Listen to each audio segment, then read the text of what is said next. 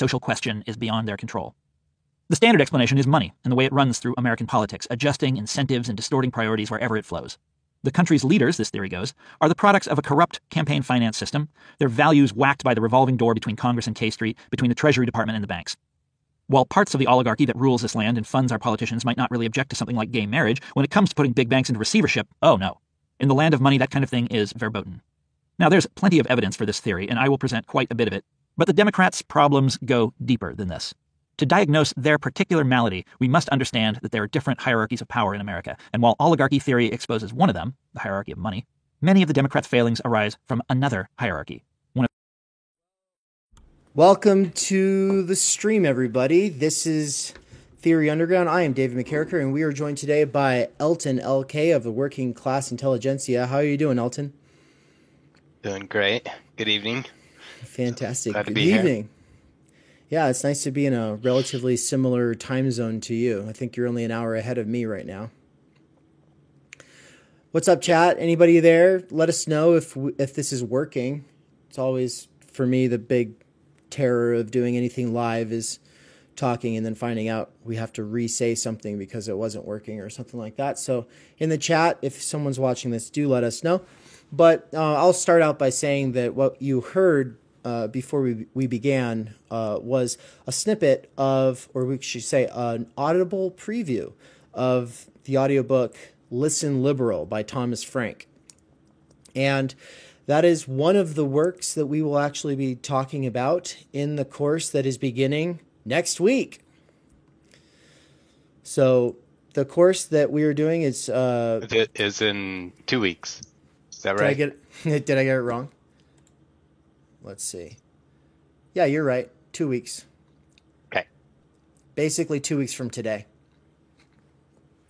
Yeah, so 2 weeks from today, we're going to do a 4-session conversation on the PMC that will include lectures from myself and from Elton. And we'll be talking about the concept of the PMC. I say 4 sessions that way because it's actually 8 weeks, because we want to give people time to do the reading and hopefully even reread the reading before the lectures. And so I wanted to take an opportunity here just to talk for the two of us to talk about why we think this concept is important. Violet in the chat says that we're working. Thank you. Thank you. So what do we want to say about the PMC? First of all, it stands for Professional Managerial Class. That's the way that it's normally used. The Marxists in my life tend to have a sort of, they stick on the whether it is or is not a class, right? If you simply define class by a group that has common interests that are antagonistic to the interests of other social groups, then it is a class. But if you're thinking about class in terms of the relation one has to the means of production in society, then it might be a little bit more complicated. For us, or at least for me, and I'll let Elton speak for himself here in a second, I will just say to anybody joining who's been wondering about this term, how it's been used in the last several years, especially since 2020 though, there's generally 2 reactions to the term being used at all. And one is a sort of open condescension or disdain, a sort of disavowal that will kind of just shrug it off as unimportant. And on the other side, to uncritically adopt the term as a sort of caricature, or even one could say a pejorative slur used against the people that one does not like. So the question then is, between those 2 options, what is the proper approach? And so what we hope is to attract people who are interested in thinking about class, not just so that they can write other people off or downplay and dismiss other people on the basis of their social position. And on the other side, attract people who want to think about this stuff critically, whether they actually are included in this term or not. For me, it's about ideology critique at the end of the day. It's about, if you want to do philosophy, you have to challenge the fundamental presuppositional frameworks and assumptions of your society. And college educated in the United States today besides a brief moment of reprieve through Bernie, are generally speaking not class conscious. And when they are, they don't think about their role in the reproduction of a class society.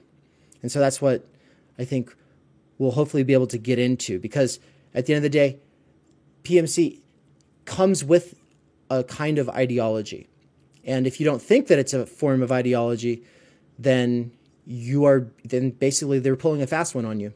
And you might say stupid things, do stupid things, like I've done, like I've said in the past, because of various forms of ignorance.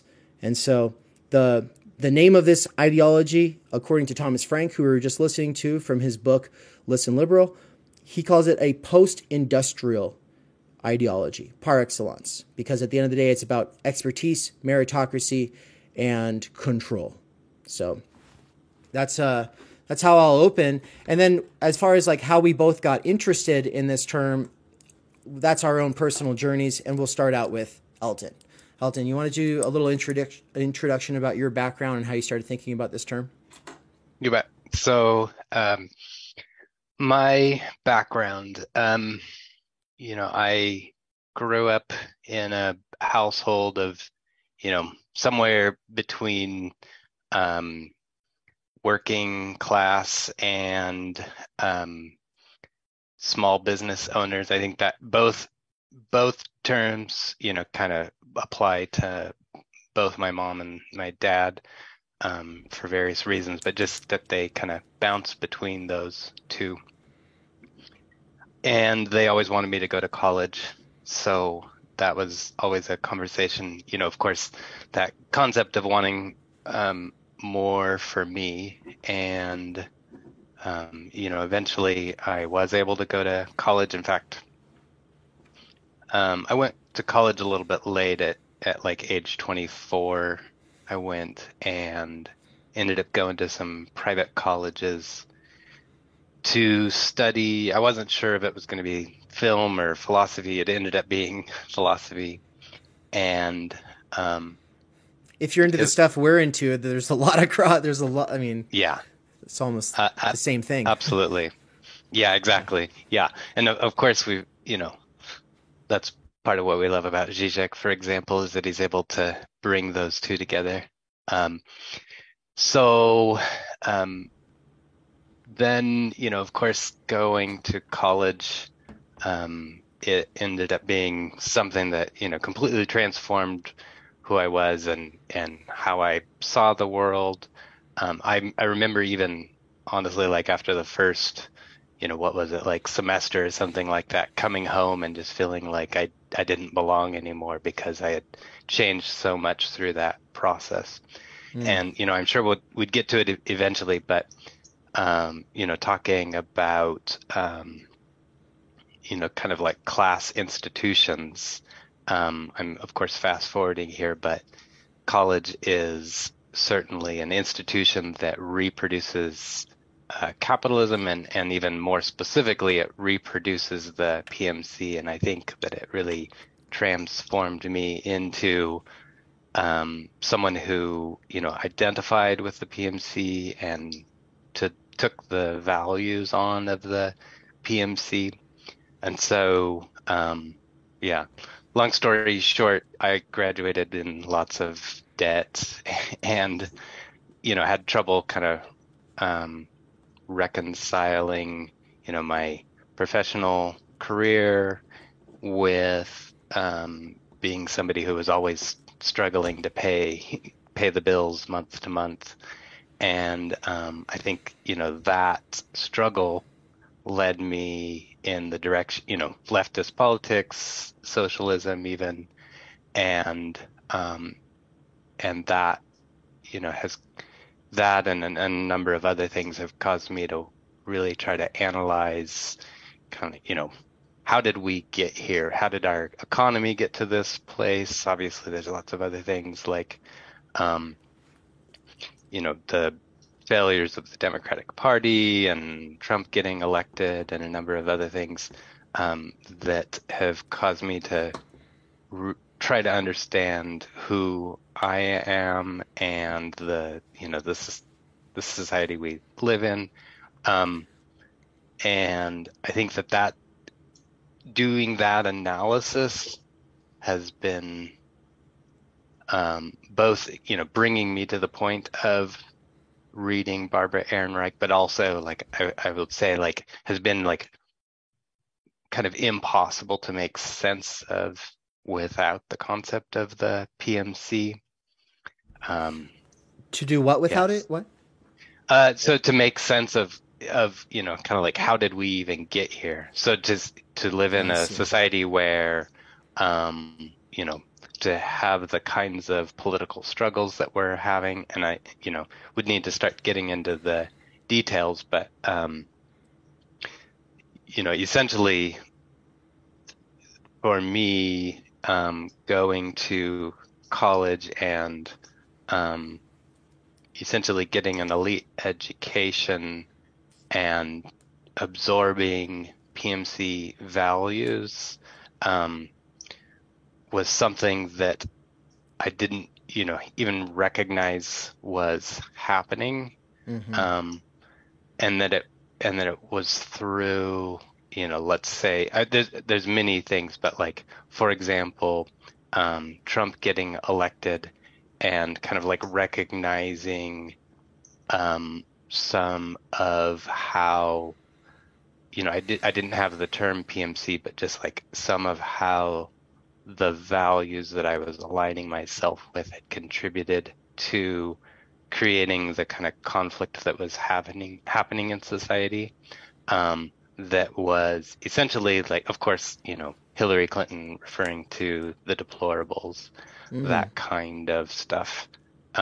Recognizing that there was an elitist kind of disgust with the uneducated, and feeling like, really what Obama and the liberals had to offer, the people that, kind of like I had aligned with it, through college, had to offer was just kind of like, well, if you could just get an education, then, all of your problems could be solved, or all of Mm-hmm. society's problems could be solved.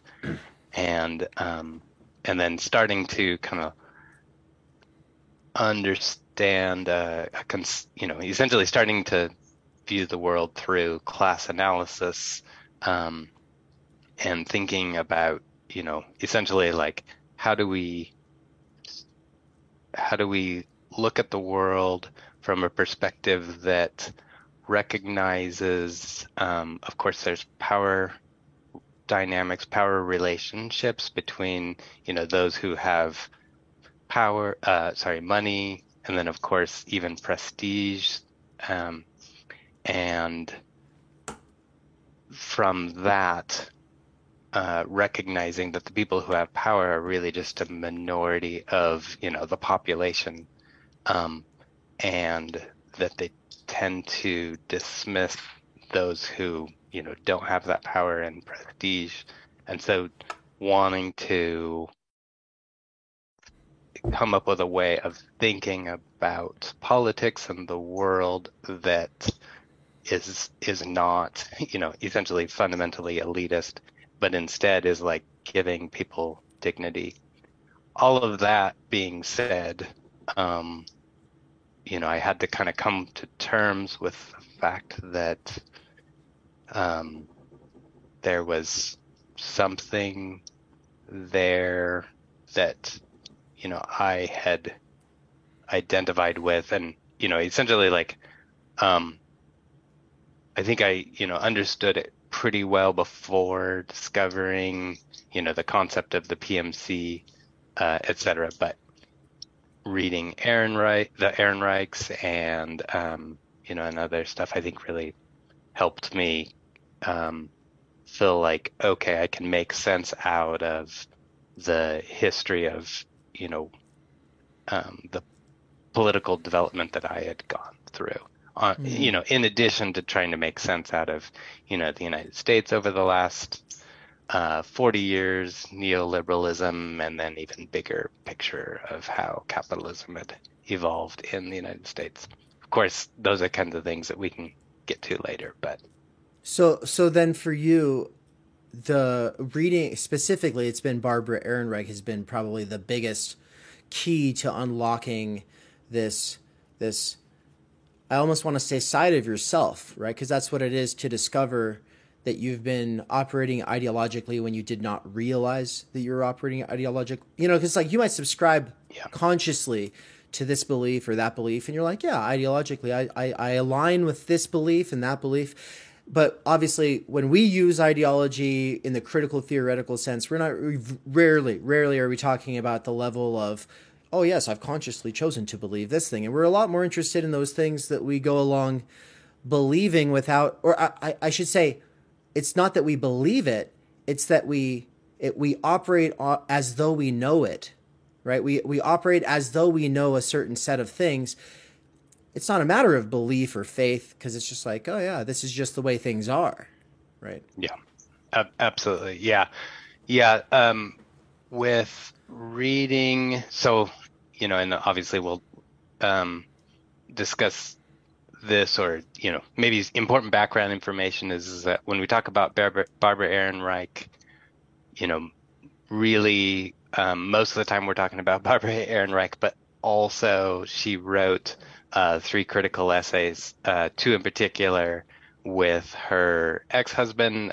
They were married at the time, John Ehrenreich, and I believe he's still alive. So yeah, when I read the Ehrenreich's essays about the PMC, and then even, her later work, Fear of Falling, about, quote, the middle class, which, still is fundamentally about the PMC, even though she doesn't use that term throughout the book. The book came out in 1989, whereas the original essays came out in 1977. And I only recently discovered them in the last year or more, as it's been a live conversation on the left. And it's one of those things where once I read their articulation of the concept of the PMC and how the professional managerial class came into existence and the role that they've played in American society and politics over the last 130 years, I realized how essentially a piece of who I am and what essentially what my interests are, even as a member of that class, if you will, which, on the subject of, is the PMC a class, obviously we'll have more time to talk about it. But the main thing I want to say is, like, yeah, I may kind of default to saying it's not a class, but I'm going to continue to use the term PMC as if it's a class, because I think, essentially, it's an extremely valuable concept, and really, it's something that the concept of class needs to be able to incorporate in some form or another, which we'll take, I think, teasing out in more detail later. What do you see as the danger of thinking class, but failing to think about the role of PMC in the context of your thinking class, or doing a class analysis, but failing to add that in? What's the danger? So, yeah, what is the danger of essentially, class analysis that doesn't incorporate the concept of the PMC? So, I'll start with saying, we talk about class, especially as a socialist, which identify as a socialist, and lean heavily upon Marx for that. The concept of class is saying that there are these relationships between groups of people over history that evolve, that are tied specifically to whatever the economic structure is of that society, And, Marx is concerned about, making sure people are getting fed and paying the bills, and however they need to go about that, and kind of like what level of freedom they have in being able to do that and live their lives, really defines what the class structure is of a society. And so we just talked about, under capitalism, that's fundamentally, we've got the capitalists or the bourgeoisie, which is to say that, the business owners and the workers. So in Marxist circles, that's the tendency, is to stick with those two classes and neglect to really go beyond that. You may have, small business owners versus big capitalists, the people with lots of money, lots of power, etc. But fundamentally, neglecting to account for other pieces of society, other elements of society. And then I'll add, not that we need to worry about it in very much detail, but, there are other sociologists that have all other kinds of ways of breaking apart society. And honestly, I don't find much value in those most of the time. They may have some insights here and there, but they end up feeling far more arbitrary. Like they just kind of, pick some characteristics that they want to focus on, and then, from there are able to collect, or identify a bunch of different groups of people. So, like by age, by... obviously identity and culture. Culture is like, a word that you can end up thinking about lots of different groups of people, but then that ends up just breaking down into smaller and smaller groups of people. So like when we talk about culture, a common example is like the, essentially white male working class. I throw the word male in there just because you say white working class and rarely do you think of a female, you think of a male when we're talking about white working class. And it's, almost a stereotype that we get from Hollywood more than anything, which is, the factory worker that, is probably racist, or at least is making racist jokes, even if they've got black friends and stuff like that. And then you've got the intellectuals, and you may have, like I was a part of the punk rock counterculture scene or something like that. And, all of those can end up being like different classes of people. Punk rock, of course, divided into the like, the more kind of like intellectual emo versus the, more gutter punk, etc. Right. And, I think those things, of course, can be really interesting to talk about, but they don't necessarily have and I don't know if I have the words for it yet, but just kind of like the rigor. It feels like it's very slippery slope. You can keep breaking things down into smaller pieces. Right, to the point where you have people saying that, there's this special little grouping between Gen X and millennial, right? Yeah, exactly. I'm a zennial, or, you've got all these. Yeah. And there's an industry of people out there discovering new little subsections and this and that. And so the big move then is to go back to, okay, all right, there's a lot of ways that people can express themselves or make sense of their experiences and try to group up with other people. But what about the reproduction of a class society at its most fundamental level? Right. And so one of the things I look forward to doing a lot more in the future with Theory Underground once this PMC primer has been established, once we've done it, and once the idea of the university primer has been established. Then we'll be ready for other conversations in the future, more on the role of education. But because this is just a primer, I think I'll actually say something about it, though, and that is that the professionalization of these various professions. God, I hate to say that.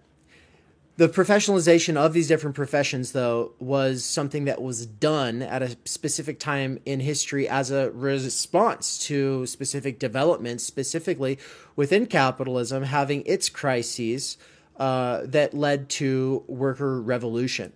And so especially progressivism in the United States, starting with Woodrow Wilson primarily, develops as a reaction to working class antagonism and organization. And in a lot of cases, granting rights and certain social safety nets to workers was a way of eradicating the organizing power that they had going for them. And so this is one of the things people end up saying, oh, I actually heard you say it once at a meeting, the difficulty of my position is to tell workers they need to organize to build up the class, so that it can become this thing, right? So it's not just to awaken a consciousness and then the change will occur, but it's also we need to construct the class in this sort of sense. And Daniel Tutt from Zero Book said that in his little response to our. We played it in the stream that happened a couple of days ago on this channel, the one that was in defense of Zizek. And he had said, so he said, you guys call yourself working class intellectuals. What's the point of that? What are you doing to construct the class? And for me, it's a fundamental impasse, problem, contradiction, a sort of situation that I'm in and that I've been in as someone who was profoundly influenced by Marx, who then got involved with Bernie for pragmatic reasons because I saw, okay, this is going to build up class consciousness for people. That's good. I had never thought about the fact that when he was writing, no one was talking about how it needed to be constructed.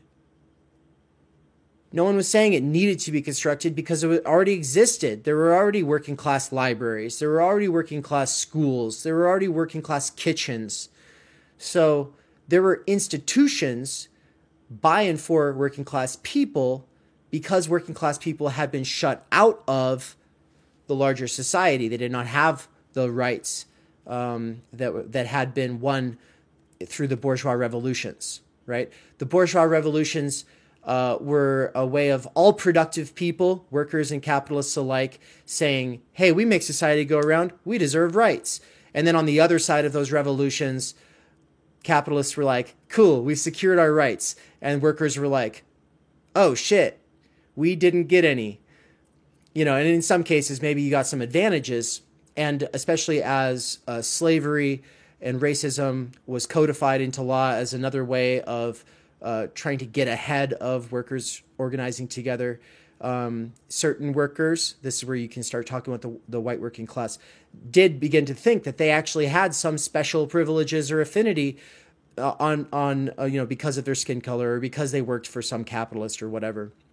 And so, for me, the reality of the PMC and of its lack of self-consciousness about the role it plays, its function in the reproduction of a class society, combined with the realization that what Marx could presuppose is not something that we can presuppose, leaves me at a complete impasse, especially after seeing in 2020 when Bernie's Our Revolution, right, was liquidated into BLM and wear masks, you filthy peasants, which is like, let's just assume that those are all good all the way down. Nothing nothing going on there in terms of certain advantages or reasons why it's beneficial for some of the biggest capitalists in the world, or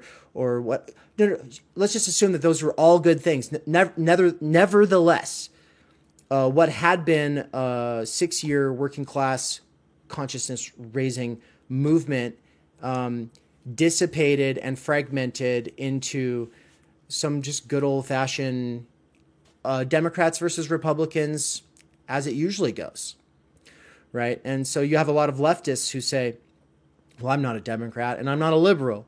And what they mean by that, if you really, really, really simplify it, and sometimes you have to make something into a cartoon just to really drive the point home, is that Obama would have been perfect if he had been meaner to white people, right? That's the position of Kimber Mex Kendi. That is the position of Robin DiAngelo. That is the position of, I'm off the top of my head, I'm forgetting the name of the author of Between the World and Me, but Ta-Nehisi Coates, right? This is the position of a lot of, I keep listing people who are focused on race for a reason, though, because it's really easy for people to begin thinking about class, but they begin thinking about it through the lens or the framework that they've already kind of inculcated in grade school of identity politics. So really what they do is they add class onto one of the identities. It's a vector of oppression. And then when workers prove to be deplorable just as often as not, you just go, well, fuck them, right? It's a lot easier to talk about race when you've gone to college and you've sat through a variety of classes, and now you consider yourself one of those privileged people whose role it is to own your privilege in a way that shows other people how to do it as well. And then this becomes the mode of activism just becomes telling workers they actually have a lot of privilege if they're white, right? And so obviously there is a degree to which that is true, but nothing's worse than when someone who is a salary employee who doesn't really break their back doing essential labor, and has to worry about money, but in a completely different way, tells you, oh, we're in the same boat. It's the same situation. And we've had it really good. You just didn't do as well as I did in school. That's why you have a shitty job. And that's one of the key tenets of the post-industrial ideology of the PMC that Thomas Frank is talking about. It's not just meritocracy, because that's become a buzzword as well, even in critical race theory, where I think this PMC critique is needed the most, which is to say at Harvard, right? People like Kimberly Crenshaw desperately need to take this seriously, but they probably won't because it's very beneficial for them to keep going as they're going. But the point is, the underlying subtext of the meritocratic discourse coming from the side of Democrats is that inequality is your fault because you didn't apply yourself harder in school. Inequality is your fault. The idea that the lowest necessary jobs, the lowest essential jobs, the lowest skilled jobs, and I know people say that's pure ideology, but also there's a sense in which, that can be true. The job I did at Amazon was a low-skill job. There's no doubt about it. The only skill was doing it for 12 hours. It takes a certain kind of person to be able to do it for 12 hours. That's a skill. It's not a good skill because it means that you're breaking your back and getting your joints are getting ruined. Like that, the skill is being able to sacrifice yourself on the wheel of capital, right? To survive. And so for me, it was just a real epiphany to realize that you can keep saying you're against meritocracy, but if you keep pushing this idea that there are those who should lead and there are those who should follow, there are those who know and there are those who don't know, and the role of the people who know is to tell the people who don't know how it's gonna be, and then if they're the good ones, then they're gonna do X, Y, and Z things, and if they're the bad ones, well, we don't really care about them anyway. That mode is the PMC mode, and you don't have to be PMC. You can just be a working class person doing a YouTube and still reproduce that mode, and it is the most revolting thing to the sensibilities of a person who is breaking their back every day to make the world go round. And so someone in the chat earlier said that,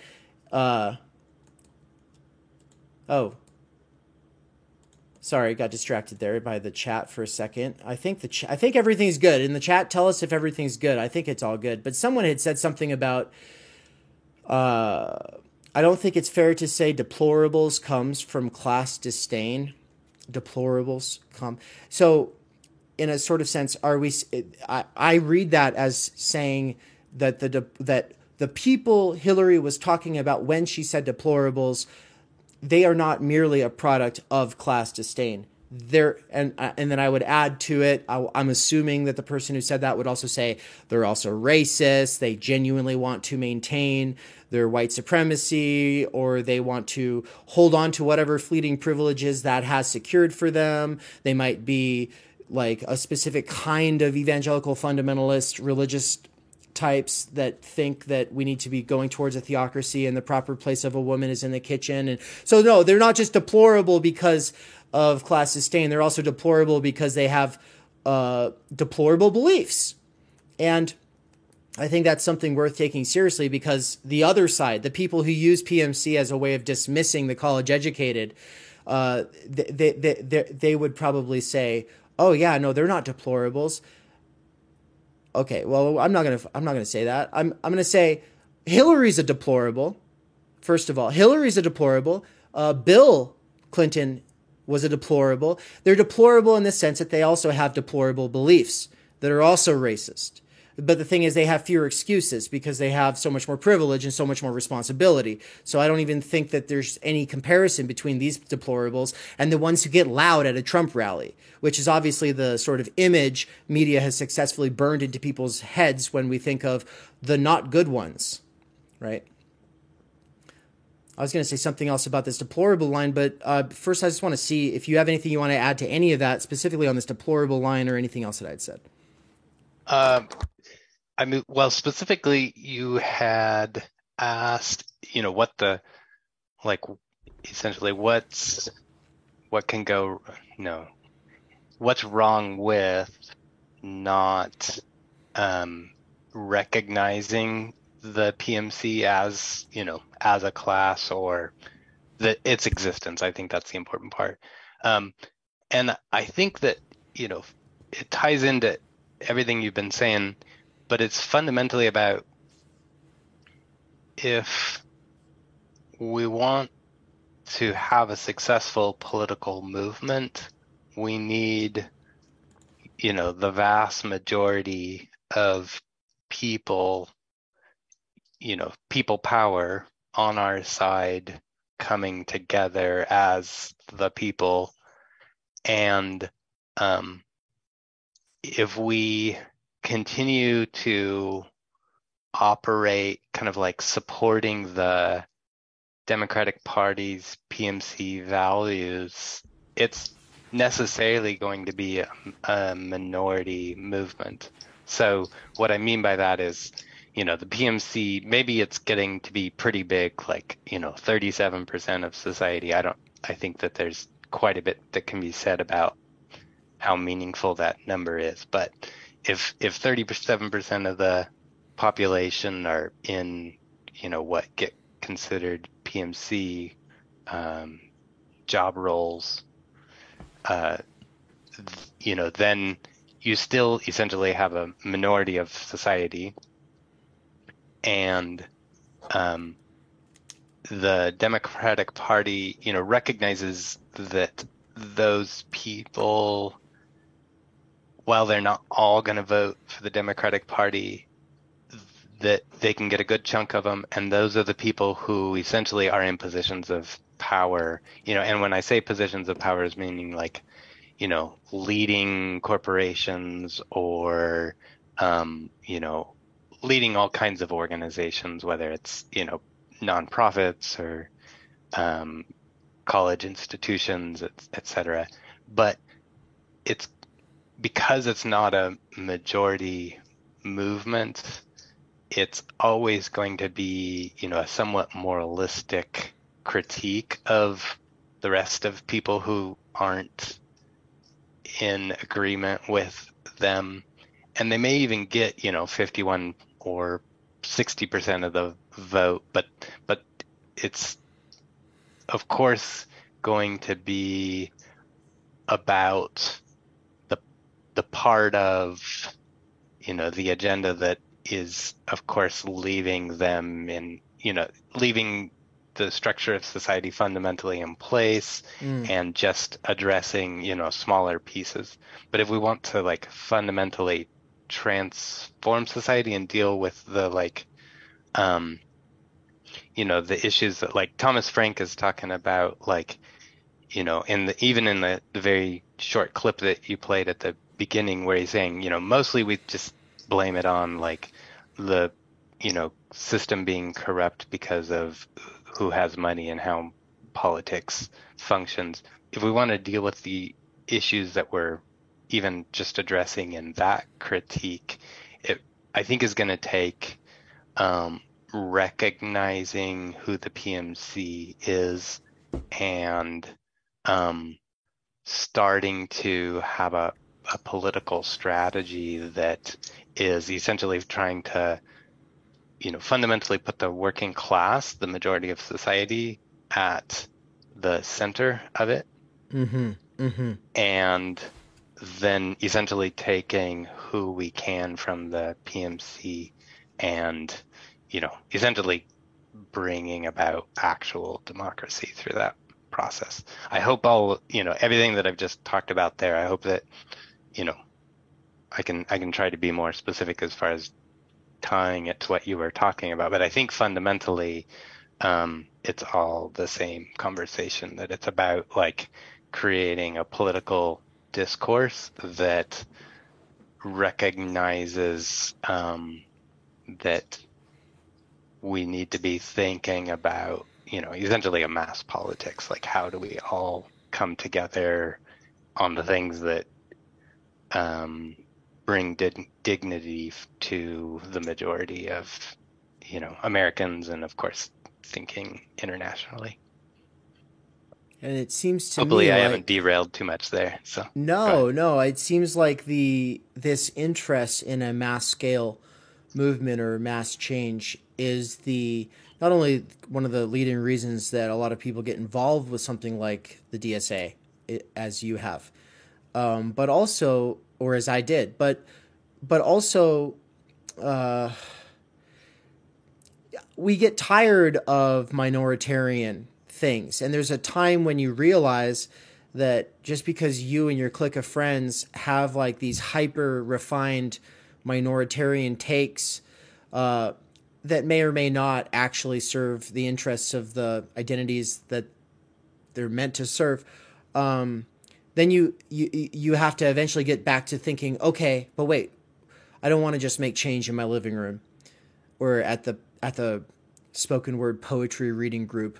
Like, I want to see real change that makes it so that it's not just individual acts of charity that are to right things, but we actually want to see the general level get raised for people. And so I think one of the things that this idea has kind of led me to is that if you've grown up a liberal, or if you grew up a conservative or an independent who had an image of what it means to be liberal, and then eventually you liked it for some reason, there were things about it that you liked, and so you adopted it, or you had already inculcated it, but then you decided, oh, it's not going far enough, it's not going to do the trick, we need something more, and then you started calling yourself a leftist. That doesn't mean that the mode that you have inculcated and the sort of scripts that you run are capable of addressing the way that liberal politics in the last 70 years has been almost made to be divisive and repugnant to majoritarian movements, period. And so if you add on working class to the list of other identities that you fight for, But you keep fighting for all of these in the same basic way that comes out of these nonprofits and think tanks that have specific class interests.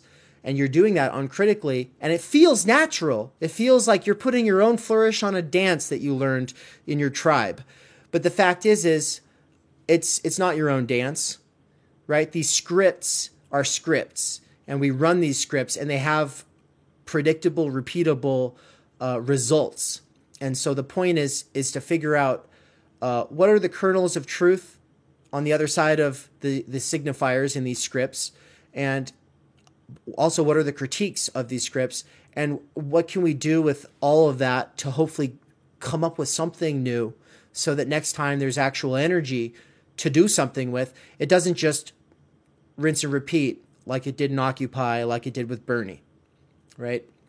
And I'm just going with my own lifespan here. I mean, not lifespan, but consciousness span. It's been really between Occupy and now. Absolutely. Yeah. Well, and along those lines, I'll comment that, with the Ehrenreich's pieces, it's interesting. So, Barbara Ehrenreich herself grew up the child of a coal miner who had, her dad got a PhD. I can't remember what it was, but essentially the point is that he was like, coal miner, union member, working class, had, a lot of skepticism towards the PMC, then, became a member of the PMC and even, began to have some self-awareness about just essentially what that meant and what the process looked like. Barbara Ehrenreich then, I think, became a chemist, if I remember correctly. The point is that she became a scientist pretty early on, but it was during the 70s when the 60s and 70s when the period that they're writing about. So they published in 77 this article on the PMC, but part one of the essay is going back to a moment, they say 1890, so before turn of the century, to 1920. Capitalism was having success at a level that it had never had before. And with that extra money, capitalists could afford essentially to fund a professional managerial class in order to essentially solve all of the problems that were coming about from so much change happening by capitalism transforming society so rapidly. And so it creates this PMC, which, essentially calms a lot of the agitation from the working class. And this is referencing something you were talking about probably a half hour ago, but that working class conscious revolutionary spirit essentially dissipated as the professionals were engineering society in such a way that addressed a lot of their needs. There was also some, class warfare, which, I'm sure we'll get to in a later point.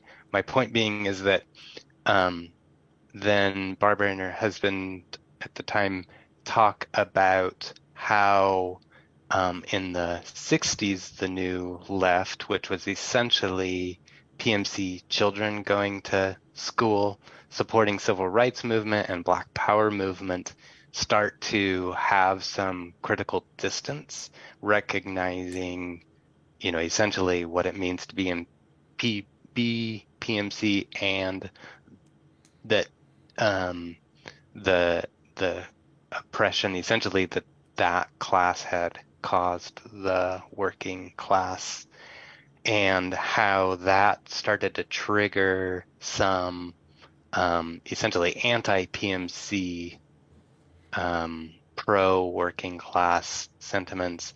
And then I'm bringing this back to what you were saying about kind of like, what does it mean today?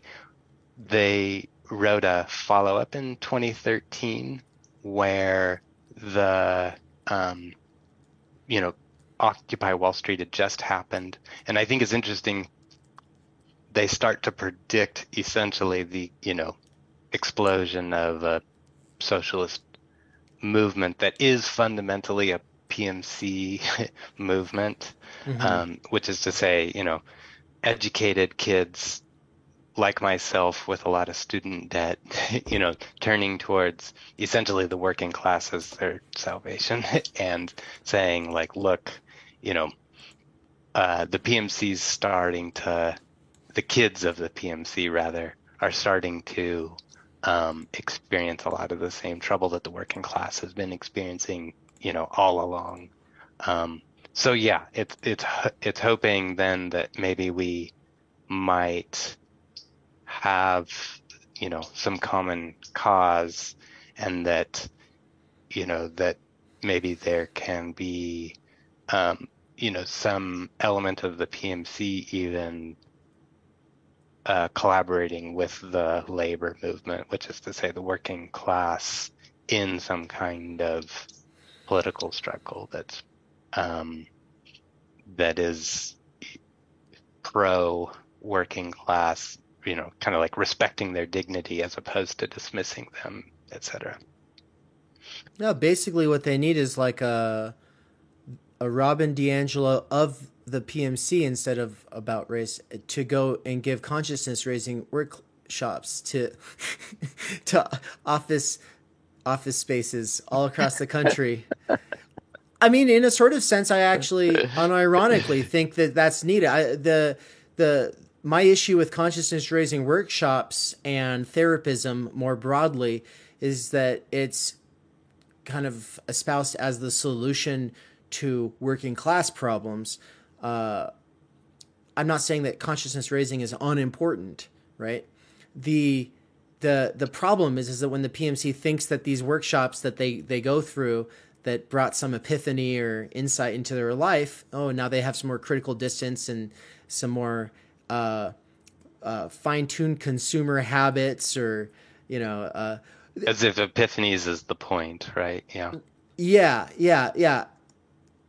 Well, I mean, and also there's nothing wrong with epiphanies, but seeing that, absolutely, seeing those as the solution to a working class person who's struggling. Oh, you need therapy. Okay, look, that probably wouldn't hurt. But also, we're talking about a working person who's got no time and energy for relationships or family or their development or expression of their own potential. And you are just an angsty person who has relative time and energy, and you just don't know what to do with it. Like there's a fundamental divide here. And that's, I don't know, this idea of a broad coalition and of that kind of collaboration is one that I am going to just kind of keep questioning. I don't think it's going to be so easy. And I don't think and every time Democrat/liberal solutions fail and produce a Trump or produce a COVID crisis or produce whatever, every time these solutions fail, they take that as confirmation that they're doing all of the right things and they just need to do it a little bit harder, right? Because it always comes back to this basic PMC talking point. It's because not enough people believe us. It's because not enough people. It's because people get to hear about conspiracy theories instead of tuning into us talking. That's the real issue. No, it couldn't be that the very language you've adopted and the entire mode you comport yourself through the world in is inherently divisive and repulsive to most people. Now, it couldn't possibly be that, right? And so what I'm hoping that will come out of this class is thinking, a more rigorous thinking that doesn't just kind of wave its hands and say, oh, we don't need this term. We don't need this. We don't need to add this into the class analysis. Versus using it to explain away everything. and using it to write off people, but instead a rigorous thinking about what does it mean to collaborate with people who are regular workers or who bear the brunt of the reproduction of society itself at that material level. And then bringing it back to this idea that the PMC is, and this is where you had just been talking about with their third essay, and how neoliberalization is giving good cause for a sort of common stake or shared interest between the PMC and the regular working class. My concern is that this talking point about neoliberalism has successfully made it sets the frame so that people see the solution as social democracy or authoritarianism. It's one or the other. On the Marxist-Leninist / Trotskyist side, you obviously have the solution to neoliberalism would be the centralization of the economy under a commanding elite, or you could say a body of representatives that hopefully work with the smaller councils at every other level of society. But the general tendency is to say, oh, well, what we need is just more social democracy. And I would say that if we just do a very vulgar armchair materialist analysis of why neoliberalism has become such a talking point, it seems to me as a very convenient way of scapegoating maybe scapegoating, sort of setting off the whole discussion of what's wrong on the wrong foot. Oh, it's just because we don't put our money towards social nets. It's just because, the Supreme Court and your typical Democrat in Congress, goes to these fancy dinners being put on by the Koch brothers, and then they learn some, of this Austrian economics or something that's sort of downstream from Milton Friedman or whatever, and now because they have that, they still have their progressive values, but they have like this sort of like, oh, but economics is economics, and that's the reality of the situation, and we've just got to bite the bullet, and I'm sorry I don't make the rules, this is just reality, right? If neoliberalism is the number one enemy, and neoliberalism is making it so that an increasing numbers of the PMC, whether it's at their nonprofit or it's at their cushy job where they didn't really have to worry about their salary going away, and all of a sudden they're kind of starting to get worried. My concern is that their vested interest in overcoming neoliberalism will just be social democracy, like a New Deal kind of thing. Absolutely.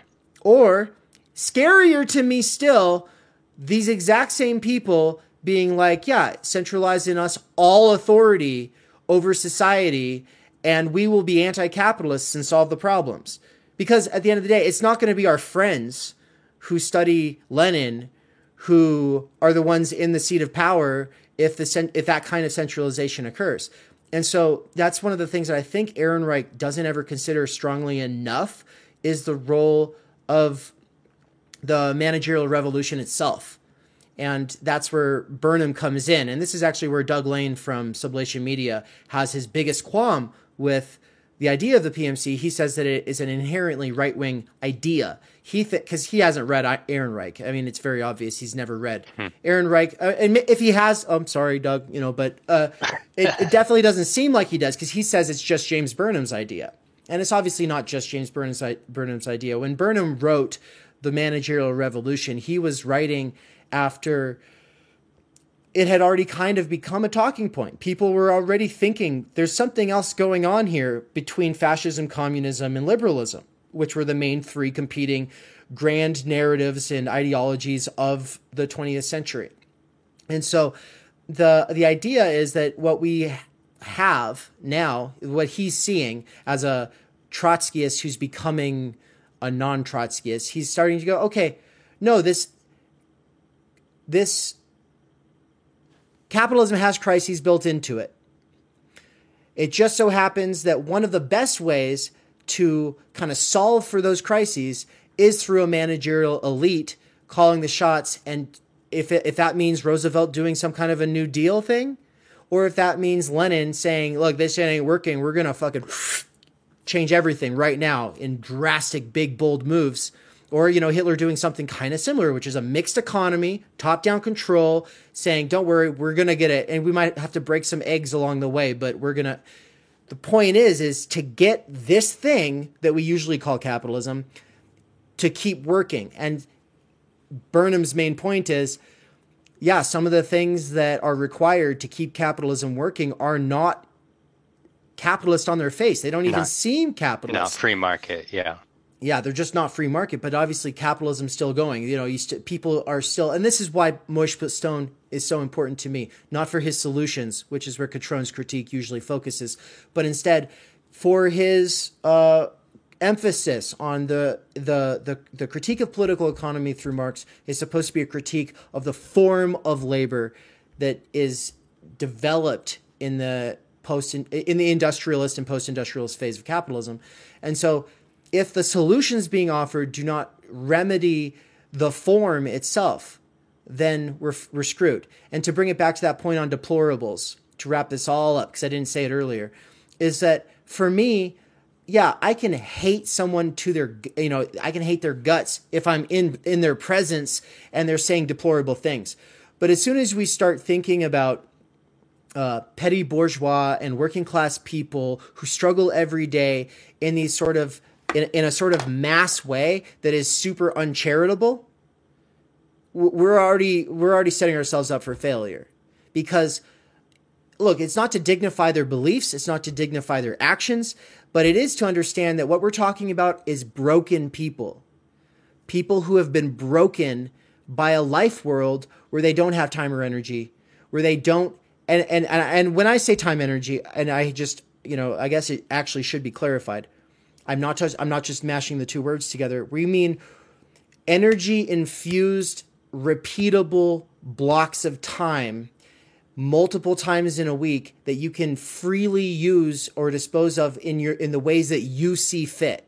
Okay. If you have energy infused big chunks of time that you can dispose of as you see fit, you can build relationships, you can learn the violin, you can speak 5 languages, you can study philosophy, you can do art, film criticism, and you can have relationships with your family, and that you don't have to make decisions there. You get to have all of those things.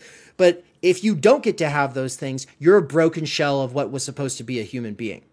I am, you are, we're all broken shells of what we're supposed to be human beings, because human beings have creative potential and the desire to do things with other people in meaningful ways that are not always being bent towards the personal profit of some group of individuals that are usually removed from the situation.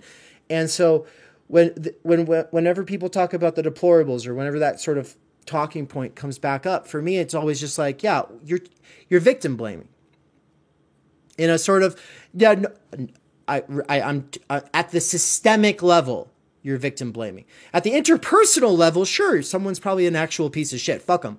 I'm not talking about defending the character of an actual deplorable person. But my point is that my tendency is, when it comes to incels and school shooters and Trump supporters and anybody else who's not able to function in the society, or who takes a non-optimal approach to dealing with things, my tendency is to say, I'm surprised there's not a lot more. I'm surprised people are like, wow, there's so many more shootings now. Yeah, I'm surprised there's not more. People are like, oh my God, that guy went in with a knife or a hammer and attacked Pelosi's husband. And I'm like, I'm surprised that doesn't happen every fucking day. They're worth $100 million, They're worth $100 million, the two of them. In what world should a politician be worth $100 million? Much less get richer in the midst of catastrophes, which is what they've done their entire lives. I'm surprised it doesn't happen way more often. Sure, the guy was mentally ill. There's all these questions about, he probably wasn't even very clear on what he was doing. And yeah. But you're in that position, society sucks. If you're in that position and society sucks, I'm surprised people aren't axing you every day. That's all. That's what it comes down to. And so as far as like the deplorables goes, I mean, there but for the grace of God go I, right? Like that's just my general thing that I think. And the fact that that's not being thought of by your average PMC Democrat, that to me is a bigger issue. the fact is that's where your head should go, is like, well, of course this is a problem. Of course this kind of stuff is happening. We have been terrible custodians of this society, right? And that's the last part, is just that it's something Thomas Frank always comes back to, is he talks about how the PMC does not see itself as social trustees. It sees itself as rightful thought leaders, as experts, and everybody who's an expert stays in their lane, respects. There's this sort of peer respect across the fields that come out of college. We all know how to respect one another. That's what the fraternity is about. That's what the sorority is about. They're learning how to, oh, you're a doctor and I'm an engineer and you're a teacher, and we all stay in our lanes and know how to defer to one another.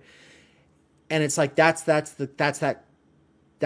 sort of unknown known, to use Zizek's terms, right? That's one of the main functions of this kind of socialization that, as you point out, more and more people are getting to go through it. But yeah, if neoliberalization is going to make it so that capitalism has a harder time functioning, then neoliberalization is going to go bye-bye, and what you'll have replacing it is either democratic socialism, and it might be a nationalist version of that, which can be terrifying, or on the other side, it'll just be like centralized, top-down command. But neither. Hey, things could be better, things could be worse if everyone went in either of those two directions. Our point, I think, as educators is just to say, whoever's involved with that, I hope they have some consciousness of their function and role. And I hope that they also have a strong sense of how much distaste and hatred has been inculcated in the regular working person who isn't left or right, because the overwhelming majority of working class people are not left or right. The overwhelming majority don't even vote. Okay? So they're not responsible for this. It's not their fault. And to be like, well, you're responsible for your poverty and you should just listen to us. No, that was one of the ways that Bernie got liquidated into PMC politics, was COVID. The entire talking point with COVID became trust the experts, listen to what we say, and the good ones know. The good ones know to listen to us, and all the rest are just conspiracy theorists. Even if that's true, that's a terrible approach. Yeah. Right? Yeah. I mean, even all the more reason to read what these essays are about.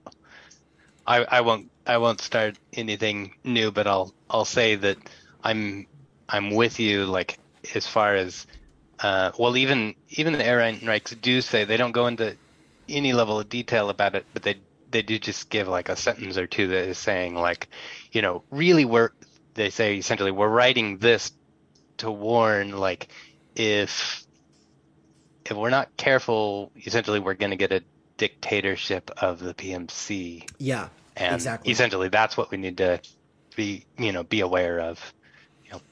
Yeah, and it's not going to be the guy who got to know everybody as mayor and went around talking to everybody and then rides in economy and refuses to live in mansions, right? It's not going to be someone like Bernie. It's going to be these people who are in these fraternities and sororities that you see today. That's who it'll be, but they'll have all the rationalization of economics and hard facts and the post-industrial ideology of expertise and meritocracy, and you get what you get and shut up. You shouldn't even be asking for more. And so it's like, when I see tankies today, and like, I understand you can be a Leninist and not be a tanky. All right. I'll say that. But I would say just a broad, if you spend most of your time trying to convince people that they need to read, these failed revolutionaries,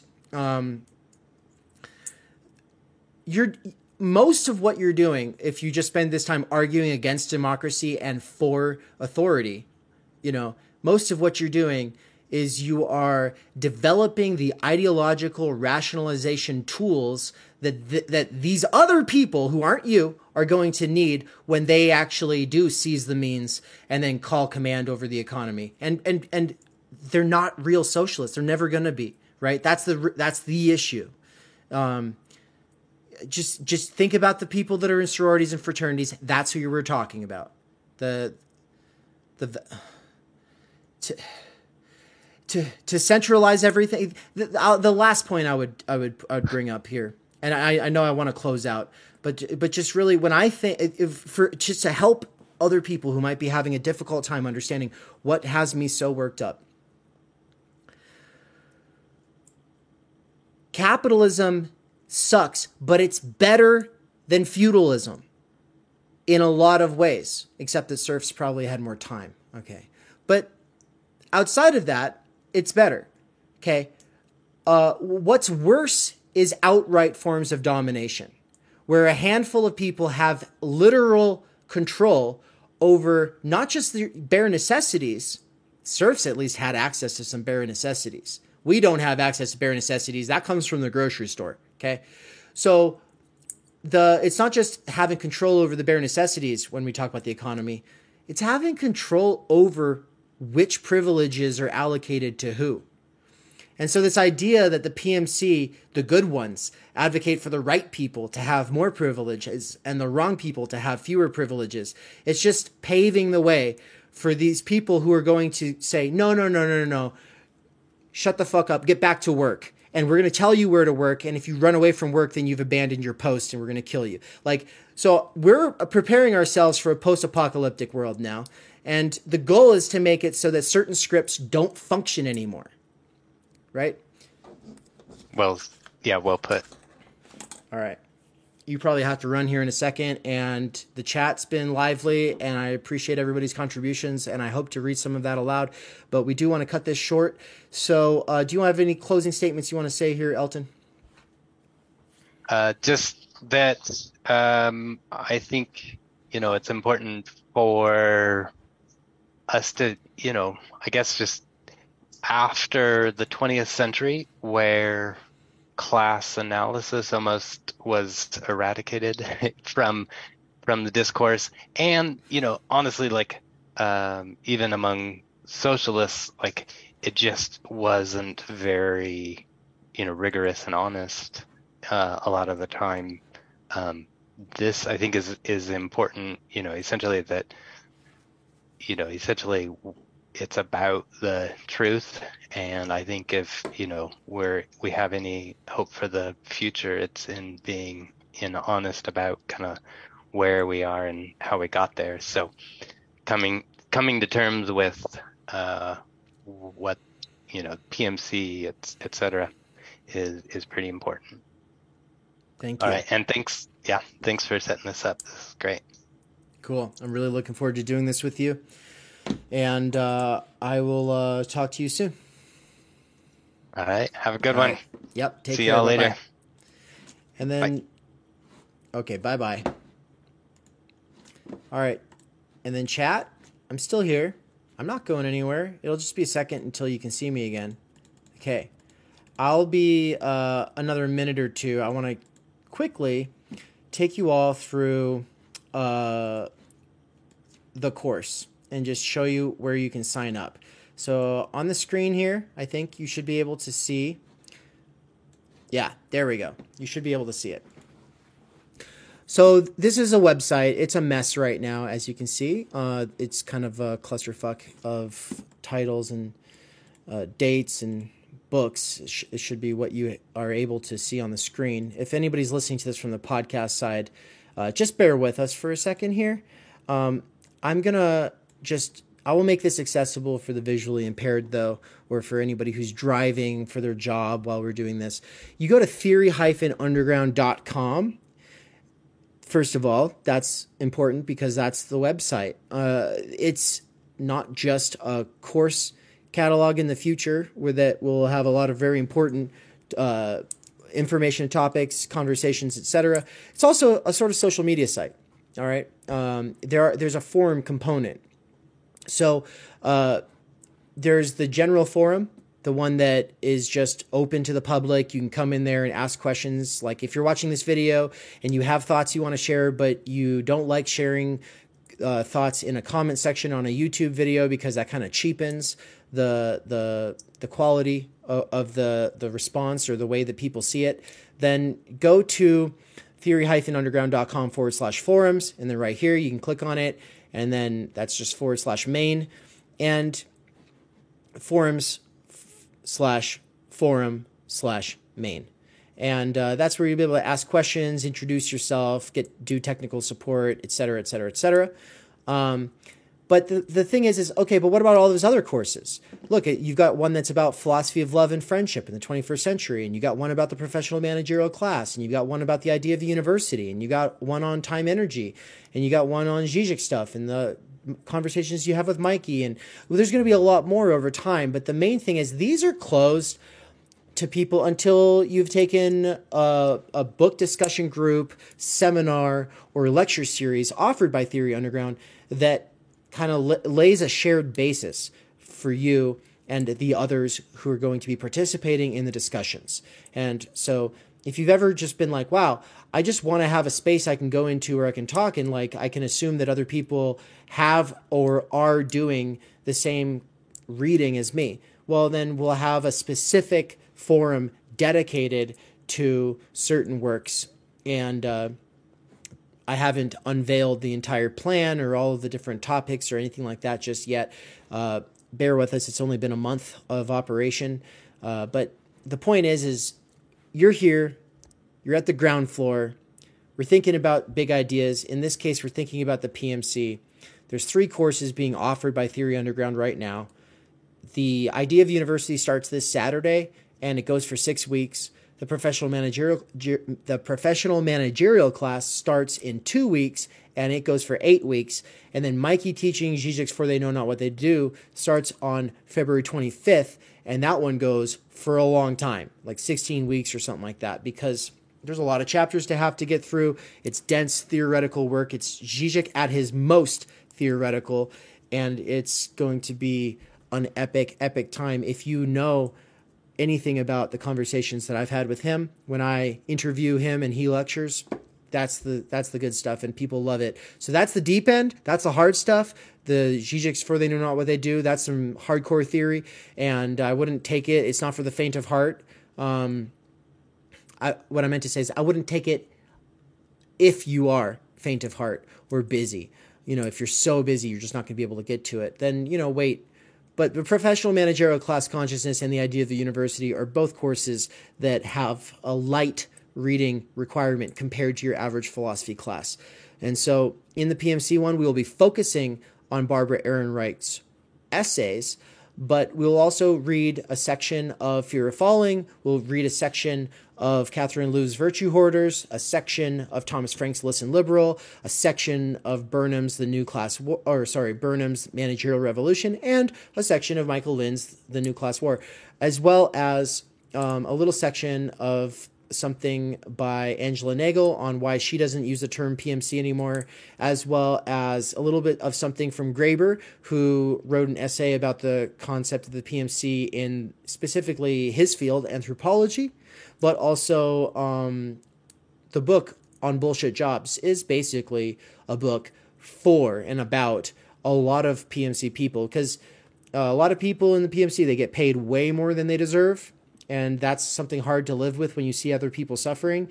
And then a lot of people also do things that are actually redundant or unnecessary, except to the interest of a couple of capitalists. So it's like, yeah, you serve a function, but it's not a good one. It's not one that makes you feel useful. It's not one that makes you feel like you're really contributing to the world in very important ways. And so that book on Bullshit Jobs is basically him being like, yeah, it sucks to suck. And so what are we going to do about it? And he's raising PMC consciousness in a sense. So those are the books that we'll be talking about. This is a introductory sort of beginner course, and I just really hope that you will think about signing up. You've got 2 weeks from today to sign up for this course. And remember, a few days before the course, we're expecting you to do like your introductory post on the forum. So get to it, sign up today. I'm hoping to see some of you in this course.